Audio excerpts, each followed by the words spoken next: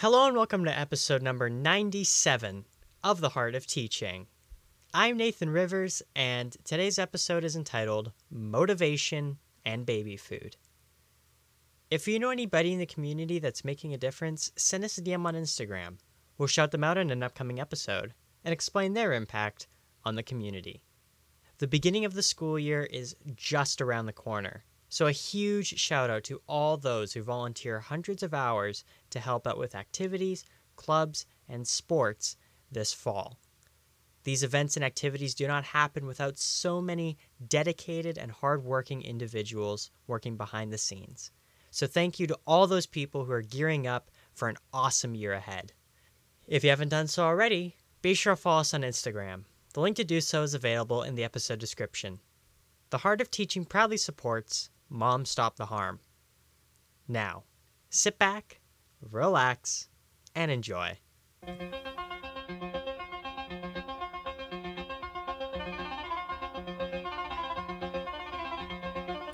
Welcome back to The Heart of Teaching. I'm Dave Ruzicki with my student producer and my great friend Nathan Rivers. And as always, thanks for joining us. Before I begin this episode, I want to give a shout out to the listening platform FeedSpot. And FeedSpot's ranked Nathan and I in The Heart of Teaching number 10 globally. Now, that would not have happened if we didn't have our loyal listeners. So those of you that have been tuning in, we want to thank you. Thank you for your support, and we appreciate all that you've done for us. Now, in today's episode, the question is motivation. So what motivates you? Now, all of us have something, hopefully, that triggers us and motivates us to start moving forward successfully. And it's to become successful. Now, success means a lot of different things to a lot of different people, but ultimately, what motivates an individual to become the best version of themselves that they can? Now, as teachers and as coaches, we often and continuously look at new ways to inspire and motivate our students and our players. And sometimes you really don't have to look that far as a result of those moments and those motivating moments that just show up magically. And all you need to do is point them out and leave the rest up to your students, your players.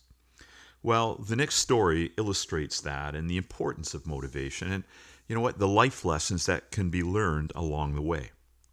This past football season, 2021, we were just returning back from school as a result of lockdown, and high school athletics was thankfully starting up again. Now, my football team was coming together as a program, but the truth is myself and my assistant coaches really weren't sure how we would do and if the athletes would gel together as a team. Now, we had lost our first two games of the season, and honestly, we didn't look very good. We were learning and we were young, but the boys were playing like individuals and not playing as a unit. We looked undisciplined at times and honestly, sometimes scared to be out there. Our last game was a blowout and we were humiliated 38-14 by our crosstown rivals. Now, our rivals were bigger and stronger, more aggressive and intimidating, and they trash-talked and, quite honestly, they bullied us, and we had no response. The weekend after that game, I went through the film and I saw something that I thought needed to be addressed at our Monday film session. Now, the boys all came into the room and I started the video, but I went to this one specific clip. And it was a clip of one of our players, and he was attempting to tackle an opposing player, and this kid was huge, and the boy was a running back.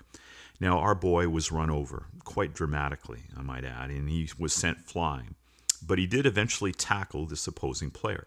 Now, the opposing player, after he was tackled, stood over our boy and flexed like he was a bodybuilder showing off his stuff. According to our players, he also shouted that maybe we all needed to get in the weight room. The concern I had was that no one came to their players' defense, their teammates' defense. They never pushed this boy off. They never said anything. They just let things be. Now, when I showed the clip, all of my boys began to laugh at how much airtime their teammate got after the impact. I played it again without saying a word. And once again, the laughter continued. I remained silent. I played it a third time when my airborne athlete actually asked me, he goes, Mr. R, he goes, could we just move to the next clip? I turned the machine off. I asked one of our athletes, who's laughing the loudest, what was the number of the player who knocked your teammate over, your friend?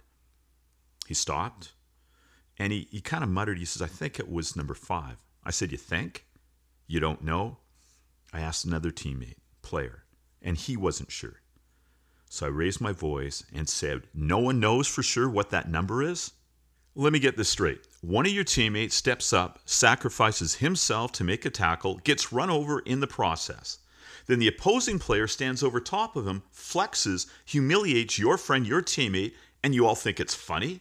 And not one of you got in this player's grill during that game and decided to even the score and knock him down during, the confines of the rules, and you don't remember what his number is? What the hey?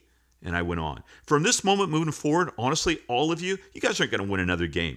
You'll be an embarrassment to yourselves, and you're going to be an embarrassment to the coaching staff unless you decide that you look out for and play for each other and the coaches. Simple as that. You need to learn about loyalty, discipline, and respect. And if you can do those three things, no one's going to stop you.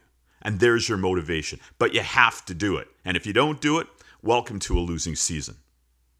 And then I shut the meeting down, and I said for all of them to go and figure it out. And you know what? They did. They found out that they needed to be loyal to the program. They need to be loyal to their coaches and to their teammates. And, equally as important, loyal to themselves. They realized that in order to win, each one of them had to become the best version of themselves that they could. They need to play tougher, and they need to play as a team and not as individuals. From that moment moving forward, we never lost another game. Now, we made it to the championships, the finals, and ironically, as fate would have it, we played that same team that humiliated us earlier in that year. Remember the team that blew us out 34-14? And they were undefeated, and they were a powerhouse, and they were the number one seed. And honestly, we were given no chance at all to win that game. Actually, Janet, my mom, told me later, after the game was over, that they were afraid to go to the final because of what might happen regarding the score. And all they wanted was, and what they hoped for, is that we would keep it close and not be embarrassed. Now, weeks before the game, my boys received several messages from the other team, our arch rivals, about our lack of talent, and they actually sent my kids pictures of infants eating baby food and suggested that was going to be our pre-game meal, because that's all we were, was a bunch of babies. Now, if you're a coach, you tell your players to shut that stuff down. No bulletin board material is needed, because it could backfire on you. Because I'm telling you, it sure did backfire on that team come game time. Now, the night before the championship, I was driving home, and I was talking with Janet about dinner, and I said I needed to stop at the grocery store and asked her if she wanted anything to pick up. And she said no, she had everything. And I said I was going to go and pick up some baby food for tomorrow's pregame speech. She kind of laughed nervously and said, "Dave, you don't need to do that." And I insisted it was going to be my last motivating speech of the season, and I knew what I was doing. Now, on that championship Saturday, there was approximately 3,000 people that showed up for the game. Now, all the fans were seated on one side of the stadium, and the stadium, BC Place, held about 60,000 people, and it's actually the home of the British Columbia Lions of the CFL. Now, I had the choice to have our bench on the quiet side of the field, which is away from the fans, or the noisy side of the field, directly in front of the fans. Now, my coaches initially wanted to have our team bench on the far side of the field, just because of communication. I chose the noisy side. And I explained my reasons to my coaches and my players just before the game in the meeting room. And I told them, I said to my players specifically, I said, each moment that you have success, and you're going to have success, I want each of you to look up into that stands and realize how many of those people came to support you and to cheer you on. They're your friends, they're your family, they're their relatives. They're here because of what you've accomplished this season and how you've come together, win or lose. I want you to go out and I want you to make them proud. I told my players how proud I was of them and how the assistant coaches were proud of them. Again, win or lose. I also said our opponents were bigger than we were and stronger than we were, and 9 times out of 10, if we played them, they'd win. But not today, not on this Saturday. Today wasn't their day. Today was our day. It was our day to be the best. And here's the baby food. I then pulled out 2 containers of baby food, and I held them up over my head, and I said, and this is what I think about your opposition's comments about you and baby food. And I took the container and I smashed it into a nearby garbage bin. And then I held up the second container and I said, and this is what I think about their lack of respect for you, lack of respect for our coaches and our team. And I smashed that container in the same garbage bin. Well, honestly, you would have thought I cut the top off a Hornets' nest. Those kids were dialed in. More importantly, they were ready to play. Well, the rest, they say, is history. We held the highest scoring team in the province and the number 1 seed to 3 points as a result of a single field goal. Now, we only scored once on a lone touchdown, but that's all we needed to secure the win and the championship. And on that Saturday, we were the best. Now, getting back to the topic of motivation, and to summarize, each one of us, once again, may be motivated by a variety of different things: events, circumstances, beliefs, and desires. But for those of us that teach and coach, the success our students or players have may be based on our ability to tap into and connect with the concepts and ideas that motivate them. Now, if we can do that, if we can find those valuable life lessons, those defining moments that motivate and inspire, if we can do that, then our players and our students' possibilities for success are absolutely endless. And you can just ask my football team about that.